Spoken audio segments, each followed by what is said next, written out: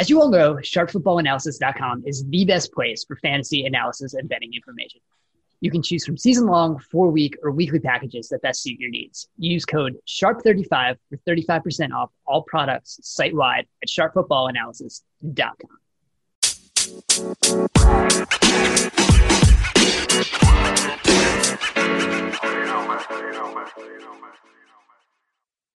Hello, welcome to the Sharp Angles podcast. I am Dan Pizzuta, joined here by Rich Rebar, TA, team over here at Sharp Football Analysis. Guys, it is week 13, I think. Is it official? Are we done with week 12 now? There's no more games that we're waiting on that are going to be played on like Friday night before we can get into week 13. I woke up today. I had no idea what day it was after we had a Wednesday afternoon game. But I think here we are, week 13. It's about to start. So how we doing? Good. My family and my kids and everything, they had a snow day on Tuesday too. So it was even weirder. It kind of threw everything off during the week because we got a bunch of snow here, where I'm at. I don't know if TA got a bunch where he's I assume we're not too far away that he did. But so that kind of threw up the week all together, cattywampus. So we're making it through. We were doing week 13 content during week 12.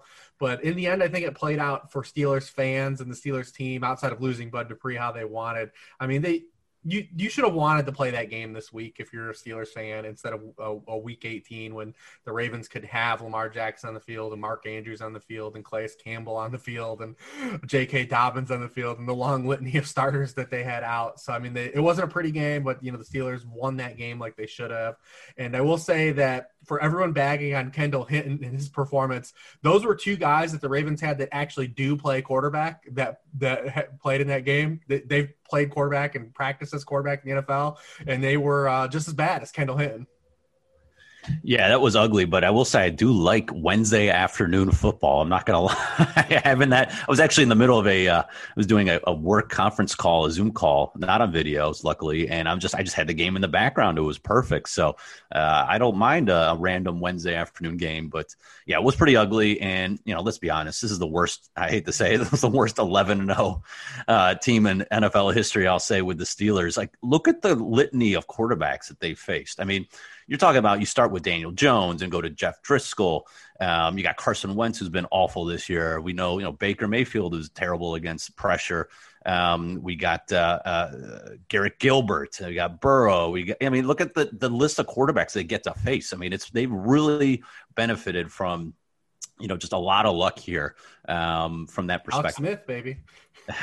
Well, I mean, look, look, we know their defense is good. Well, at least their front seven is good. I still think their secondary is very, very susceptible. And we saw it with that Marquise Brown play at the end of the game where they ended up covering because of that broken coverage and Hayden cheating up there. But you can definitely throw the ball on them. So if they get that matchup, I mean, look, if they play the Chiefs in the AFC title game, I don't care. As long as that line is under 5-6 points, I'll be hammering the Chiefs because they'll just be throwing over the top against that defense, and Mahomes can create time in the pocket. So, but anyway, it is good to have football in midweek. It does screw things up. We were just talking about before the pod how, I load up my model with a bunch of updated stats every week, and I kind of have a process and timing, usually Tuesday mornings. And, some of the sites don't even have updated numbers yet because there's a Wednesday night game. So that kind of screws things around, but is what it is. So, but excited to be we're rounding the corner here on the season, last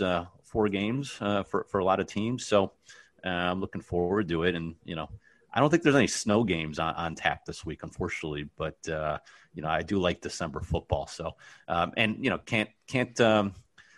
can't end this opening monologue without some Anthony Lynn love. I mean, I've been railing on this guy for 3 years, and finally the world gets to see what I've been seeing. Literally the worst in-game coach I have ever seen in the NFL, and it's too bad because he has a top 10 talented team year in, year out, and he's just atrocious, and I'm sure we'll get to it even more, but my head is still spinning from all the mistakes he made, costing me my 5.5 point cover for the Chargers on Sunday, and it's just, I still, to this day, 4 days later, I'm still fuming over how ridiculous he is and how he still has a job. It's pretty. I was really torn during that moment because I as well, had the Chargers, but I also had a bunch of Austin Eckler and DFS. So like when they actually gave him that handoff, I was like, get in. It was like the worst play call ever, but I was like kind of happy it happened because I thought maybe he had a chance to punch it in, but both came to be not good at results on any level. And good job by Dan on his 1st and 10. Great article every week. He pointed out, what was going on at the end of that game, just all the mistakes. And he had a great picture, which I flat out stole. Sorry, Dan, and tweeted it out. I actually, it was Mike Williams who had like what play are we running? Shrug. Yeah, he had his arms up, just like, what are we doing? I don't know. And I circled that's not what you want to see, like as for your wide receiver at the goal line on a play you need to score. What's even worse, I circled it. I put a question mark, just without any commentary. And then someone pointed out, well, look at the bottom of the screen. Hunter Henry's doing the same thing. It's just not as pronounced. So you have 2 receivers on the field. Like, they have no idea what play they're running. And this is after the spike. I mean, this is like they had a play call, and they don't know what they're running. And that turned out to be the ill-fated quarterback sneak when the rest of the line is pass blocking. I've never seen anything like that. He would have walked in the end zone if they were actually run blocking, I think. But just the whole thing was just a complete nightmare. I mean, I looked it up too. I mean, just to me, a sign of a bad coach is what you do in the second half of games too. I mean, since he's taken over, they're 30th in the NFL since 2017 in second half point differential versus first half. So even his teams come out and play well in the first half, and I'm sure that's scripted. I'm sure his offensive coordinators do, a nice job of scripting plays for him. And he's had Phillip Rivers, and he's had good quarterbacks to work with, and obviously Herbert now. But the second half, 3 of the last 4 years, he's had negative point differential, which, is just crazy for a team that talented, especially on offense. And pass rush. And so, I mean, he just continues to make mistakes. He has no idea what he's doing. I mean, it's not even just the end of game. I mean, before the first half, they get to midfield. It's 4th and 2, 25 seconds left, 1 timeout. There's really 2 options. You either run the clock down to, 1 second, call timeout and throw a Hail Mary, or you just speed up to the line. Maybe you call timeout, maybe you don't, but you try to get the first down and try to get at least a long field goal attempt without letting Buffalo have enough time to score on the other side, right? So it's kind of that game theory there. What does he do? He calls timeout and then he punts, like just the absolute worst decision you can possibly make. And then, in the fourth quarter, as they're down 10, he runs the ball up the middle on 4th and 1.5 with Austin Eckler, like up the middle, like just of all, and he goes tight formation, just no creativity whatsoever. It's just like stuff like this. He constantly does. The week before against the Jets, I had them I had the Chargers minus 8.5. They're up by 15 late. And, Flacco on a 4th down throws a fade ball to Denzel Mims. It was clearly juggled and incomplete. The replay showed it. And so Anthony Lynn sits here, has a chance to throw the challenge flag, end the game. Because once it's reviewed, the game's over because they're going to call it incomplete. He just sits there with the red flag in his pocket, and the Jets end up snapping the ball, and they score a touchdown to have a backdoor cover. And just like these things are just, it makes my head explode week in and week out. So now we have this week against the Patriots. And it's funny, Preston Johnson over at the ESPN, he DM'd me. He's like, I'm writing an article about, what is the value of coaching? Because we might have the biggest mismatch in NFL history this week with Anthony Lynn versus Bill Belichick. And I said, yeah, my numbers actually have the Chargers -3. Like I have just raw numbers. Chargers are 3 points better than the Patriots, and the line is essentially pick them. And I refuse to take them. I will not bet them because I think the betting, the coaching mismatch is so huge. I can't really quantify it. I don't think you can really quantify it necessarily because, technically the performance on the field and in the stats reflects some of the coaching decisions. But, in a short spread like that, I just can't take Anthony Lynn to essentially win a game over Bill Belichick. I refuse. I mean, maybe the Chargers end up blowing him out and it doesn't matter. But if the game is close, he's going to be so outcoached that I refuse to put money on it. So I will be avoiding that game at all costs. I'll be watching it from a distance, just kind of laughing with my popcorn. But this is Anthony Lynn better not have a job next year because I want to see this Chargers team with Herbert, et cetera, with a good coach, maybe Eric Bieniemy, who knows, but I want to see them with a good coach who has some semblance of a clue what he's doing. So That's the end of my Anthony Lynn rant. Sorry. I really want Joe Brady to get the job there. I want her. Oh, that's a good one too. I want Joe Brady to be paired there. There you go. That's a great call. Someone with some good offensive mind. I mean, you have maybe, besides McCaffrey and Kamara, the best, running back receiver out of the backfield. You've got an excellent tight end, underused tight end, in my opinion, Hunter Henry. You've got one of the top 5 receivers maybe in the NFL in Keenan Allen. You've got, Mike Williams is an excellent number 2 deep ball receiver. You just have all the tools to have a great offense. And they're putting up points and they're actually running, they're throwing the ball a lot, which it's good to see, but this team should not have 3 wins. It's insane. You have Joey Bosa, you have Melvin Ingram, you have Casey Hayward, you got Chris Harris, you got Derwin James. Hopefully he comes back next year. So much talent, and they just can't do anything with it. It's unbelievable. So TA told me he had about 30 minutes on Anthony Lynn, and he wasn't kidding. Oh, no. And I'm sure there's going to be another 30 minutes next week after what he does Sunday. All right. So with that, as we sort of talked about one of the games going into this week, and we have 15 games on this slate this week. We have another sort of weird schedule, 2 Monday games. Washington and Pittsburgh is going to be 5 p.m. on Monday, and then we have Baltimore and Dallas on Tuesday. So we do still have a bit of a weird schedule here, but 15 games. We have 2 teams is still on bye. This is the last bye week, and then it's full from here on out. So we're, like we said in the beginning, we are starting to we're turning the corner. This is a home stretch here, fantasy playoffs coming up, and all these teams going for the actual playoffs going through. So as we look at this, we have a couple decent games on the docket. I think there's a couple interesting divisional games. I think one of the most really interesting games is not between the division, but 2 teams that have 2 of the best records in the AFC. And we were just, I think Rich was joking before, if we told you before the week that when it came to week 13 that Browns Titans would have the highest total of the week, you'd be a little surprised. But I think that's a really interesting game, and the fact that it's the highest total, but the Titans are still favored by 5.5 points as I'm looking now at DraftKings Sportsbook. That's really interesting, because the Titans, what they did to Indianapolis last week was just wild, and I think we saw how important DeForest Buckner can be to that Indianapolis defensive line. For as much as Derrick Henry did, that offensive line for Tennessee just completely plowed through Indianapolis. This is something I wrote in First and 10 of Derrick Henry had a high amount of yards above expectation per the NFL Next Gen Stats model, but the yards he was expected to get were also he was expected to average 5.4 yards per carry in that game. So that was just a completely dominant piece from that Titans offensive line. So what are you guys looking at in this game, and do you find any part of this to be enticing to look at? Well, TA kind of hit on it during the week. I think one of his tweets is talking about just taking these games early and not understanding the ramifications that could happen by the end of the week with COVID, and the Colts were one of those teams that just got ravaged by the end of the week. And last week was just by far the worst week of the NFL for COVID. And, hopefully we don't have something at the end of this week with everyone, hopefully not everyone went and saw their families for the holidays.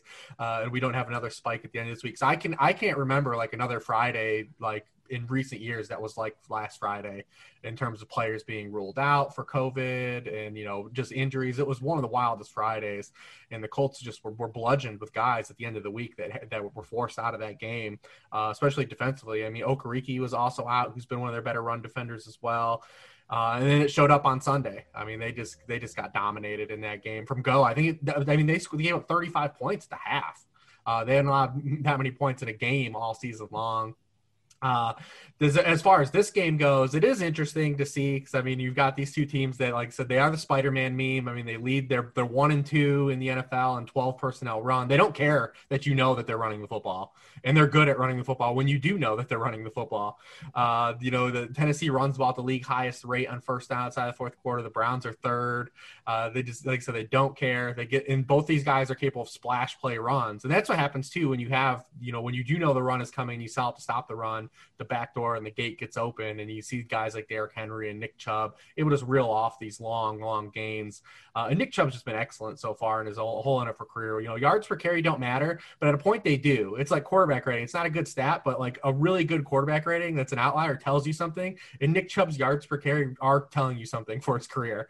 The fact that he's had one game this season where he's averaged less than 5.6 yards per carry is insane. He's ripping off like these crazy chunk gains. At any point he can rip off a 50-yard run.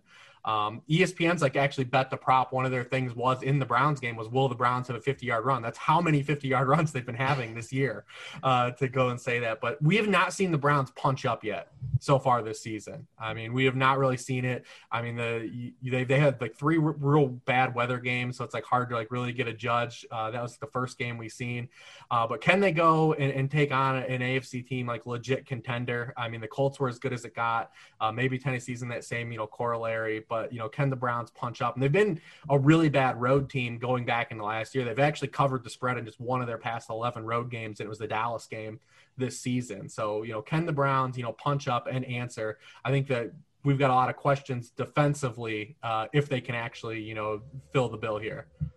Yeah, and you mentioned, it's kind of odd that we have 2 run-heavy teams and such a high total. So I took the over early in the week, 54.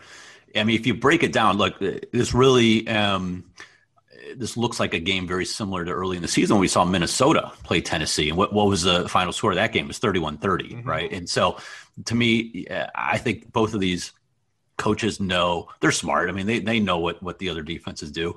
Both pass defenses are pretty bad. Both pass rushes are below average. I mean, the Titans have the 31st ranked pass rush in the NFL when it comes to pressure rate. Now, what's crazy is not only do they have the second lowest pressure rate, okay, they don't have Jadeveon Clowney anymore. So he was actually, obviously his numbers are into that 31st ranking. So they're really probably the worst team in the NFL. They've only faced one offense in the NFL that ranks in the top 12 in lowest pressure rate, and that was the Steelers, okay?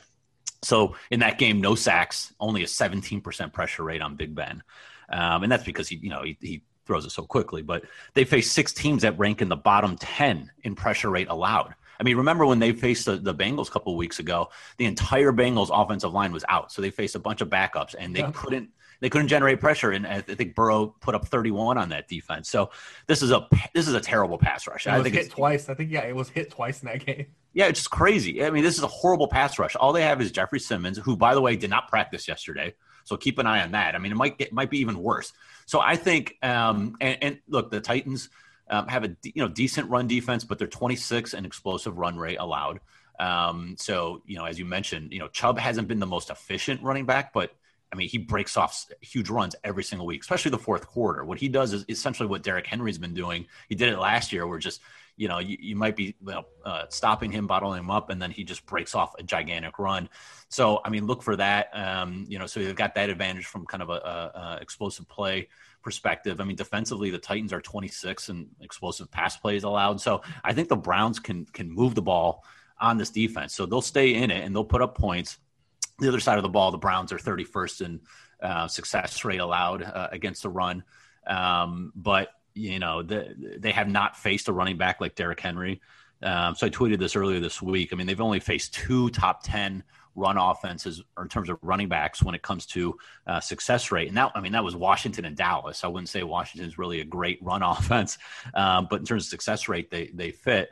And in those games, I mean, against Antonio Gibson and Zeke Elliott and Pollard, they allowed 119 yards on 24 carries, so almost 5 yards per carry, and a ridiculous 63% success rate, which is crazy. I mean, Gibson only had 9 carries in that game, and he really produced a bunch of successful plays. So Derrick Henry is by far the best running back that they have faced. I mean, you saw James Robinson had a really nice game against them last week. So you can get yardage on this Browns run defense, and then even worse, the pass defense. Now, the pass defense has been okay, but again, it's masked by those bad weather games. They had 3 bad weather games were against Deshaun Watson and Derek Carr, especially. I mean, those quarterbacks don't have really strong arms, so they couldn't throw the ball with that essentially hurricane type winds. So their numbers are masked by that. And then now you get an issue in their secondary. Denzel Ward, who missed the last game, he's going to miss again. He's a top 10 corner in this league. Kevin Johnson's going to have to step up and guard A.J. Brown. He's okay. He's more of a slot cover guy, but, he's going to have to step up and go outside. And he's not a good tackler. I mean, he ranks out of 131 cornerbacks in the NFL. He's 109th in tackling efficiency. Denzel Ward was top 35, so he was a much better tackler. We know A.J. Brown, who's number 2 in all the yak behind Deebo Samuel, all the yak numbers. He's just a monster in breaking tackles. And now we have, the Browns' biggest issue has always been secondary safety position. Andrew Sendejo is by far the worst defensive player on that team. He's one of the worst safeties in the NFL by most any metric. Ronnie Harrison came in early in the year and he stabilized the position. He's actually graded really high by PFF. He's just really done a nice job. Now he's out. And so they put in Carl Joseph, who is clearly he's just a run stopper. He doesn't do anything in coverage. I tweeted out earlier today. I mean, he's among safeties who have played at least 15, who've at least been targeted 15 times in coverage. He's allowed by far the highest TD rate. He's allowed 5 touchdowns on 20 targets while in coverage, 25% rate. The second highest is 18%. Sendejo's 9th worst. So these guys are in trouble in the secondary. So there could be a situation where I think early on the Titans might just say, screw the run. We don't have to run. We could just run play action. You guys think we're going to run because that's all we do, and we're just going to throw it over top. And so you might see, and I was telling Rich earlier, a lot of people might be going after the Derrick Henry, DFS game, but to me, this is a clear Ryan Tannehill, A.J. Brown stack game, and maybe even Jonnu Smith. Like those to me are guys that I want to target just from a DFS standpoint to be a little contrarian. I just think they have better matchups overall, and for the price, I think it's fantastic. So long-winded answer, but I think there's going to be a ton of points here. I think neither team's really going to stop each other. And, Baker Mayfield missed a couple easy throws last week, but, that system is so perfect for him. I mean, these guys are wide open off the play action because the run game is so good that, he can miss a few throws and still have a good game overall. So expect a lot of fireworks, a lot of points. Weather looks to be kind of mid-50s and sunny, not a lot of wind. So that's, obviously being a Browns fan, I'll be watching anyway, but I think it's one of the better games of the week. So, outstanding game from all fronts for me. And I think the thing we see with Baker and that passing offense and whether that can really get going is, when Baker is comfortable and he trusts what he's looking at, he's been pretty good this year. The problem is he hasn't always been comfortable or trusting what he's looking at. I think we saw it with that, miss to Rashard Higgins on that what should have been a wide open touchdown, where he also had, Kareem Hunt on a little angle route that was probably also wide open. He just didn't really trust the timing. He didn't trust his footwork. I think if you look at what he was like in the pocket, his feet were parallel to the line of scrimmage. That's not what you want from a clean pocket. That's something that's usually going to, have errant throws more often than not. But I think when you have him on these bootlegs and he trusts what the offense is doing, then you're getting him there. And I just don't think the coverage for Tennessee is going to be, as good as, especially at like disguising coverages. That's gotten Baker a lot this year. I think there's a lot of potential for this to have points and for Cleveland to be able to scheme up some things against this Tennessee defense. Another game that I'm kind of fascinated with is 2 other AFC South teams. We kind of talked about the Colts a little bit, but they're playing the Texans, who right now look like the best team in the league, apparently, if you're going off of what they did on Thanksgiving and how well Deshaun Watson is playing. Right now, Deshaun Watson is 3rd in EPA per dropback among quarterbacks, behind only Patrick Mahomes and Aaron Rodgers. Sports Info Solutions has him as the only quarterback with at least 100 attempts who has positive EPA on at least 60% of his attempts right now. So from what the Texans looked like earlier in the season to what they look like now is completely different. But no Will Fuller, who is now out because of a suspension for a PED violation. So there's going to be shifting around the wide receivers a little bit. We don't really know what that passing game is going to look like now. It's going against a Colts defense that has been pretty good against the pass. And they've been able to mix up a lot of their coverages and confuse some quarterbacks. What are we looking at here? Right now, I'm looking at the Colts -3.5 on the road with a point total of 51. Yeah, I think this is a great bounce back spot for the Colts. We just talked about how many guys that they were missing last week. I don't think that game is indicative of what their defense is, and they're not a big play defense. They're built to stop the big play. Since Matt Eberflus has been there, they rank typically in like the top 3 in zone coverage in the NFL, which is going to be a problem I think this game for the Texans. Because now when you remove Will Fuller from the equation, we have this – think about from the start of the year. I mean, we thought this – Dan, me and you did a podcast, so we're talking about this wide receiver unit, and now you release Kenny Stills, you lose Randall Cobb, you lose Will Fuller. What looked like a stacked receiver room as far as the vertical game is now kind of just down to Brandon Cooks. And Stephen Mitchell and Isaiah Coulter filling in for Will Fuller, and Kiki QT filling in for Randall Cobb. I mean, the cupboard has really gotten kind of bare here in a hurry. I think Deshaun Watson is probably too good to completely fail and fall on his face, but this is a really tough spot when you look at their weaponry on offense. And when you look at his career splits without Will Fuller, he's averaged 53.1 fewer passing yards per game in his 16 starts with Will Fuller out, and 1.5 yards per pass attempt. And that's with DeAndre Hopkins on the field still in all those starts.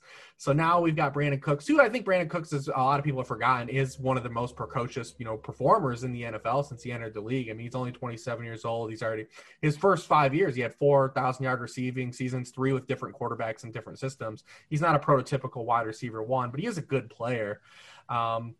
And that's kind of was lost based on his 2019 season. But just asking Brandon Cooks to carry this passing game, I think is going to be a lot to ask, especially against a team that plays so much zone coverage like the Colts do. And then I think on the other side, it's still going to be set up for, the Colts. They still can't just stop the run. I mean, at all. I mean, they got out to a big lead on the Lions. So we've seen the ghost of Adrian Peterson kind of, rip out some runs. There was to start that third quarter of that Texans game on Thanksgiving, the Lions went down and ran like 10 straight runs just right down the Texans' throat, and just the Texans couldn't do anything about it. And that was Adrian Peterson and Kerryon Johnson. I mean, granted, we haven't seen the Colts really run the ball effectively consistently this season, but I think it is a good spot for their offensive line here to kind of play above the performance that they've had. I think it's a great bounce back spot. I mean, short division dogs have been really good this year against the spread. So, I mean, that'd be the one thing to kind of go against, but the Colts are 4-1 against Deshaun Watson covering the spread all time in his starts. So, I mean, with the loss of Will Fuller and what the impact it's going to be on this offense, I think the Colts are in a really good spot here. I mean, look at Rich throwing out precocious. I mean, I didn't know it's that kind of pod. I mean, what are we doing here? I got to toss out big words now. But you hit a lot of the good points that I hit. I actually, the Colts, as Rich mentioned a little bit ago, like last week, I thought I got screwed with a lot of taking these games early, and then, the COVID announcements and injuries. There's just so many things that happened late in the week that I just was sitting there like, oh shoot, I wish I would have taken the side. I ended up going 5-3 somehow. I don't know how, but so I tried, this week I said I was going to avoid taking a lot of sides early just because there's so much news that is coming out like Thursday, Friday, Saturday. But the one I just couldn't resist is the Colts at -2.5. I got it minus 120. So I paid a little bit. It was literally the minute that Will Fuller was announced out, I just jumped all over it because I know the importance. And you talked about the splits. I mean, it's kind of infamous in the Twitter fantasy world, right, Rich, with the splits between with Will Fuller on and off the field. And I don't think it's noise. I think it's legit. I mean, he's such a game breaker that he helps that offense and Deshaun Watson so much. I mean, he's top 10 in touchdowns. He's got a 30% air yard target share. He's 14th in the NFL in yards per route run. He's been awesome this year. And it just changes how that offense is constructed. And then you also, you forget they cut Kenny Stills and Randall Cobb's out. So you've got 3 of your top 4 receivers are gone. So all you got Brandon Cooks, who's, he functions way better as kind of that number 2, I think, than stepping up to a number 1 slot, especially against a good defense like the Colts. So I think from that perspective, Colts have a big advantage. They're supposedly, again, you never know with this COVID stuff, but from what I read yesterday, looking at Frank Reich's comments, it sounds like Buckner has had no setbacks. Same with D'Amico Autry, who missed last week's game, in terms of COVID issues. So it doesn't seem like they're really symptomatic or have any setbacks. So they are eligible to most likely play Sunday as long as they test negative. So assuming that happens, they're going to get a lot of their reinforcements back. Okereke did practice limited basis yesterday as well. So he should, probably will be back. So that's going to, be obviously hugely impactful for that defense. And then, on the other side of the ball, I mean, again, outside of Fuller, Bradley Roby being out is huge. I mean, that's kind of the unsung injury. He's 19th in the NFL, according to PFF, in coverage among cornerbacks. And this is a terrible pass defense. So you're taking out the only only guy in that secondary that's actually played well. Now you've got Vernon Hargreaves, who's maybe one of the worst top 10 picks in the NFL in the last handful of years. He's 112th in the NFL in coverage grade, according to PFF, out of 119 cornerbacks. The number 2 cornerback now is Philip Gaines, who's a journeyman, who's 99th in coverage grade. So who are they throwing out there? So their pass defense gets even worse. As Rich mentioned, they can't stop the run. I mean, they're 32nd in the NFL in short passes, according to DVOA. And what does Phillip Rivers target? He targets tight ends and running backs out of the backfield. So really that he's not going up top necessarily. He's throwing short. He's attacking your linebackers and your safeties. The Texans are 29th in yards per attempt allowed and success rate allowed to tight ends. I mean, it's just all the matchups point to the Colts here. And the Colts have done a really good job of bouncing back after losses. They've won every time they've lost the prior week. And it feels like everyone wants to throw dirt on the Colts. Like every time they lose, it's like, that's who they really are. Phillip Rivers is washed up. This team is overrated. And they come back with a great performance. I mean, the last time this happened, I think, was against the Lions, where a lot of people were on the Lions. I was on the Colts, and they've just totally blew them out. And so I think we can see a similar thing here. I think this is a real gut punch too. This Texans team was playing well, but once you lose your essentially your best offensive weapon and your best, secondary member, like that's just a killer. 3.5 is less desirable, obviously, but I still think this. I would have this game, modeled out at kind of a 4.5 point spread, which is why I jumped on it so early, because getting under that key number 3 was huge. But I still think that you should be okay. Maybe take them on the money line. That might help you out a little bit. But I really like Colts from a side perspective.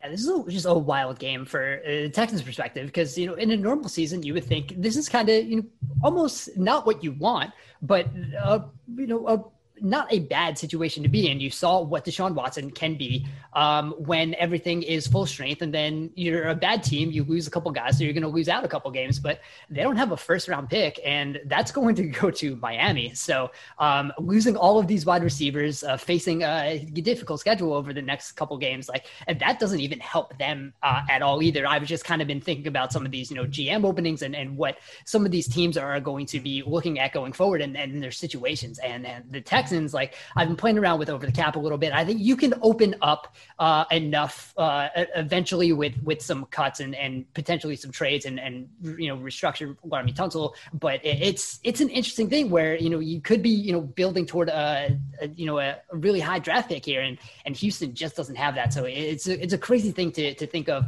what this team is going to look like going forward, and you don't really know what you're going to be getting for the next a couple of games, because it's not even like there's enough young players on this roster to figure out what they could be. It's just you gotta just hope Deshaun Watson continues to ball out, and we'll see what they can do against this this Colts defense here.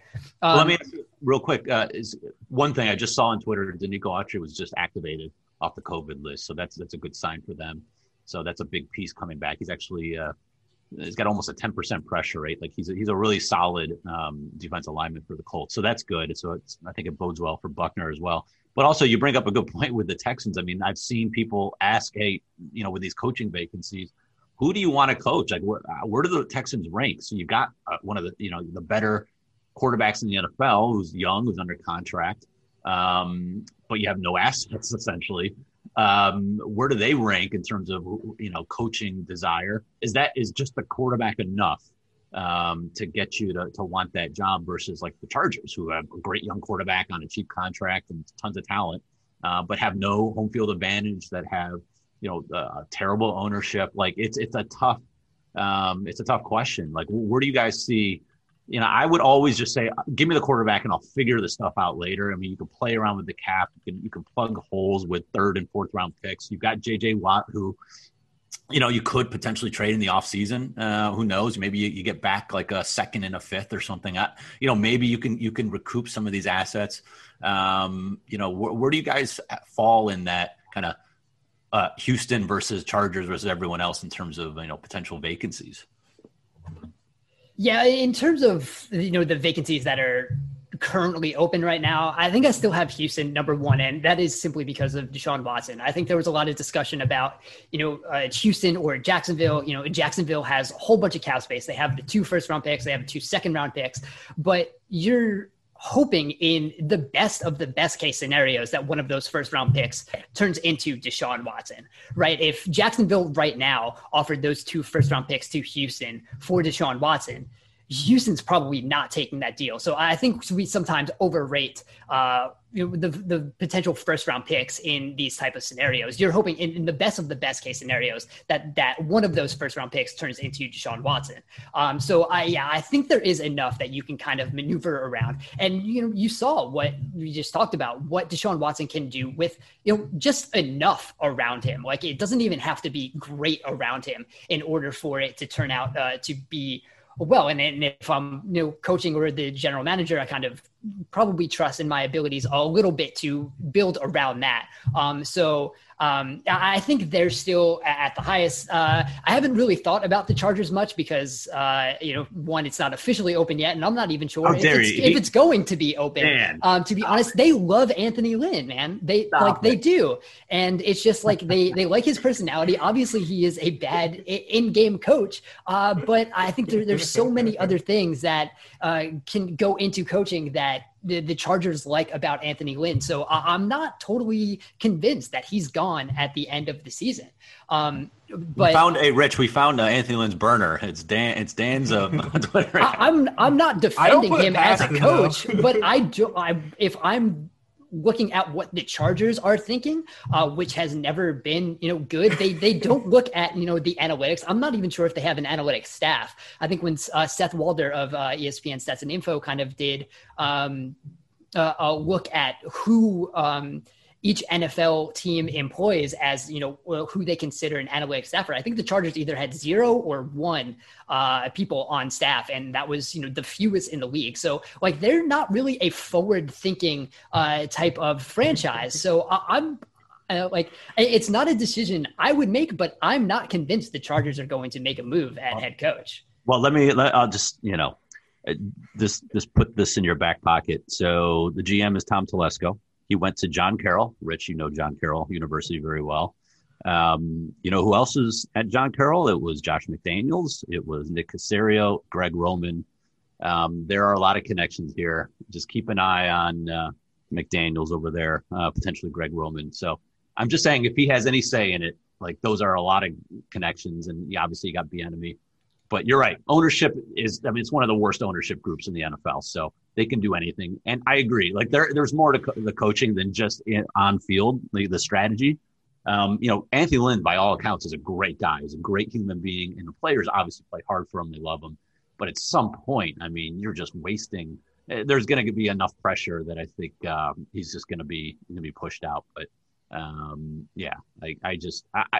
selfish too. I personally want to see someone else in there that can maximize this Chargers team because they just have been wasting it. So I don't know. But I think it's an interesting question kind of going forward, what kind of which franchise is set up. Maybe you get, instead of Will Fuller, you go with Robbie Anderson, kind of a cheap Robbie Anderson version in free agency. You can kind of get those, speed guys to really help out. So I think you can fill those situations. But any other games you guys are looking at that? We should probably talk about some of the bigger games of the on the slate. Is there anything else, Rich, that you see as value? I don't see a lot of. I think the Rams Cardinals is interesting. The fact that the Rams are -3 is kind of opened my eyes. Do you guys have any thoughts on that? The Cardinals going up against Jared Goff, who's been kind of horrible lately. Is he going to get benched? What are we doing here? That game is interesting too. Because it feels like such a trap. We know that there is an outcome where that game could be really fun and those offenses can click. But we've got. You look at both of those teams are tied. Both those teams have had 8 of their 11 games go under the game total this season. It's tied with the Giants for the highest in the league. You talk about the Rams. I feel like McVay and that staff has done a really great job. I forget the defensive coordinator's name. It's off the top of my head, but they've done a great job. Brandon Staley, yeah, he's done great. Yeah, they've John done a Carroll. great job. That's another John Carroll guy. Yeah, week to week, like I feel like the Rams are one of these teams that they adjust week to week for their opponent. And last week was just, I think, a terrible matchup for them, and for Goff in particular, their quarterback. I mean, because you've talked about it, TA. I brought it up. The 49ers, where they are good defensively, is where the Rams want to throw the ball.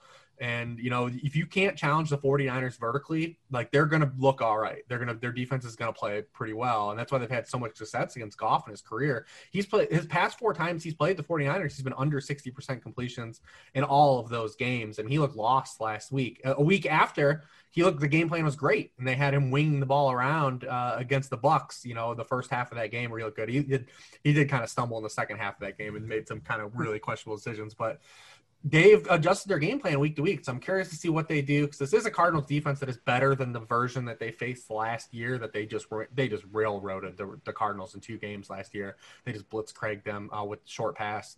So it'll be interesting to see, if Goff can kind of get back on track this week. I'm more interested in the Cardinals side. I mean, this Cardinals team, every time I think I have them figured out, I'm lost again.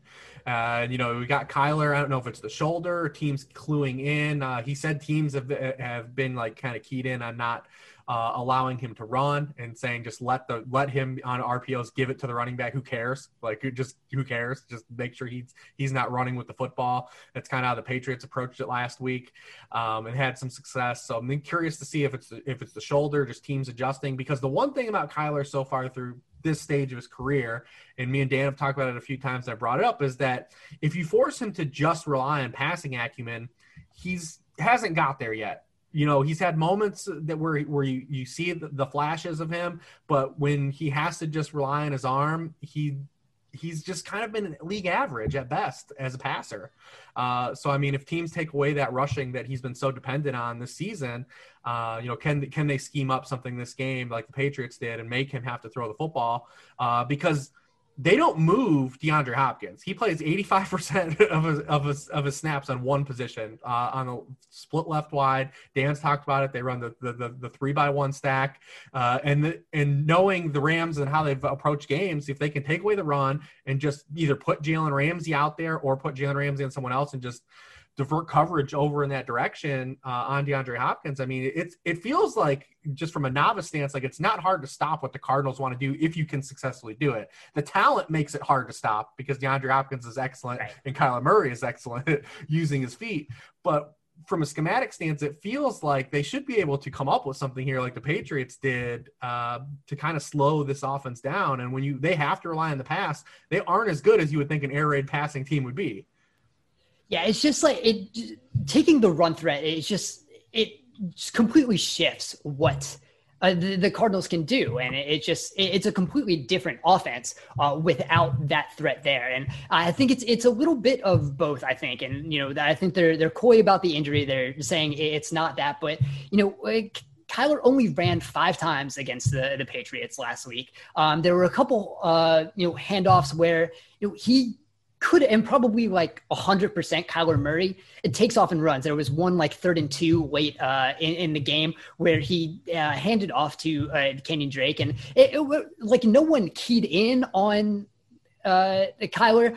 So it wasn't as if, no one oversold either way, but like a healthy Kyler was taken off and running to the outside and getting the first down, because he would have had the confidence in himself to do that. And he only had 5 rushes. 2 of them weren't until the second to last drive of the game, where they really needed to move the ball. So there was a read option that he took, and then he scrambled on the next play for a first down. So it's just that completely taking away that element shifts what the Cardinals can do. So I'm wondering if, another week with that, but it's also interesting. And I wrote about this in First and 10 also. And as I was thinking about it, having not running because of the shoulder injury is a fascinating thing, because Kyler so rarely gets hit when he runs, just because his spatial awareness is so good.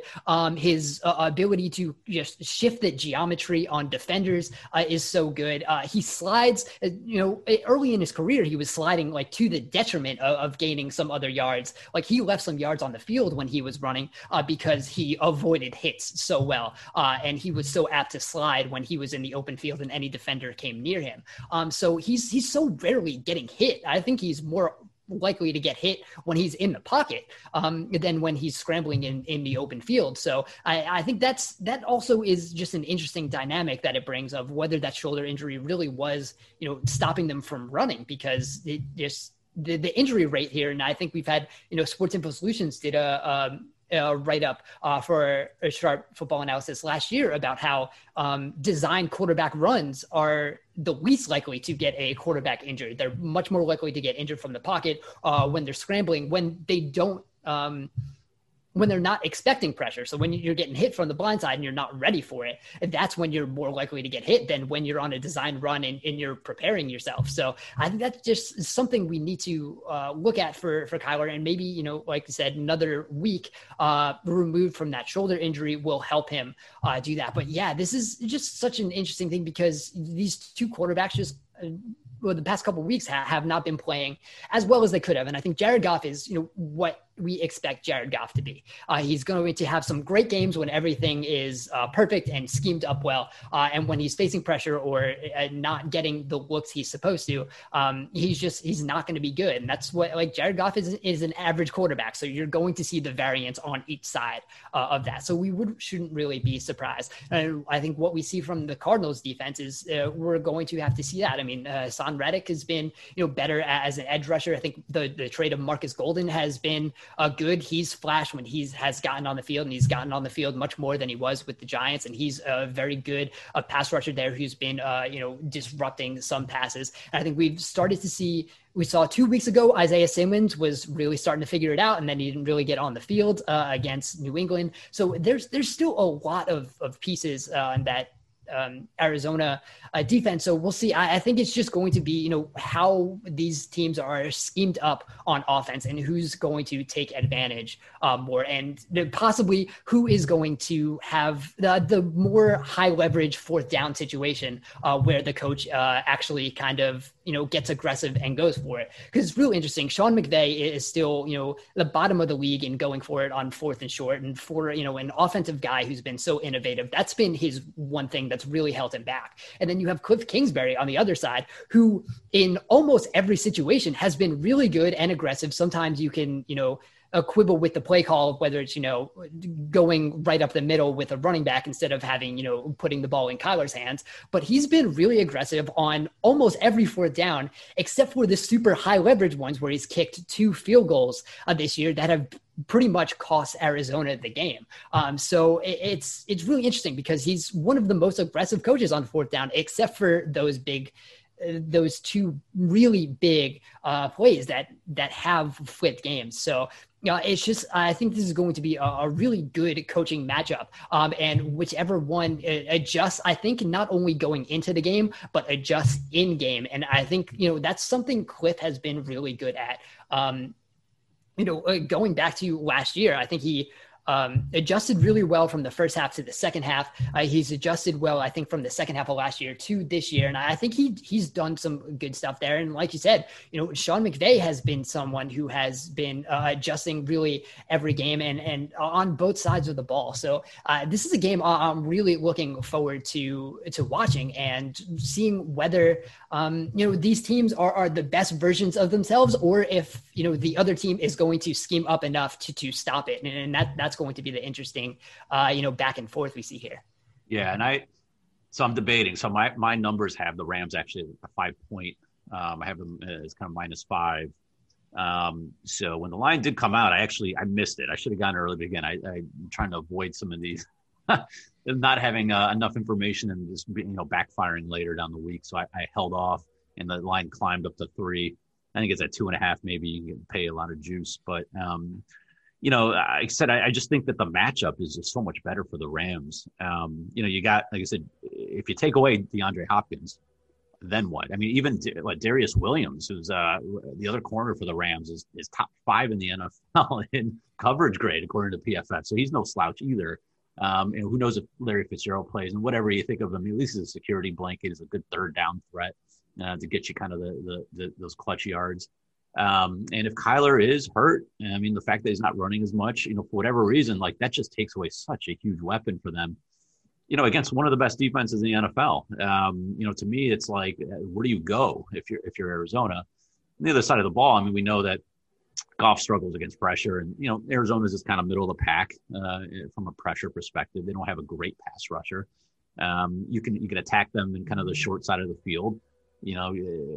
So I mean, they're really good defending the deep ball, but short, kind of short passes, they're just kind of okay. To me, I think that if you can get 2.5 and you don't have to lay a ton of juice, I think it's probably the right side. I'm just going to hold off and just see where things fall. But, that one jumped out to me as kind of, was a little surprised. And then when I ran the numbers, I'm like, well, actually it does make sense. And it was like too late by the time that I was able to figure that out. So, we'll see. Arizona games are always interesting. They always come down to the last minute. So, but the Rams, whenever they're a big favorite, they struggle. Whenever they're kind of a short favorite, like they were against Seattle, they do end up covering. So will be a fun one. Is there anything else? Any other games you guys are looking at? I mean, I know for me personally, I did hit the under in that Saints Atlanta game just because Taysom Hill, just all he does is run. He can't throw still. Atlanta's defense is actually one of the best in the NFL last handful of weeks. So I like that under 46. And then I took the over in Minnesota, Jacksonville. Or my man Mike Glennon, he was attacking the deep shots last week. He's 17% deep shot rate. It would be second most in the NFL. He said during the week he was like, hey, yeah. I don't know if I'm gonna get to start again. I'm gonna let it go. He missed a few. Keelan Cole had at least 2 walk-in touchdowns that he missed him on. Rich, I had Keelan Cole in like all my big DraftKings lineup. And I mean, you look at the air yards numbers. I mean, Keelan Cole's like at the top of the list. He just missed him, and he dropped a touchdown in the end zone too.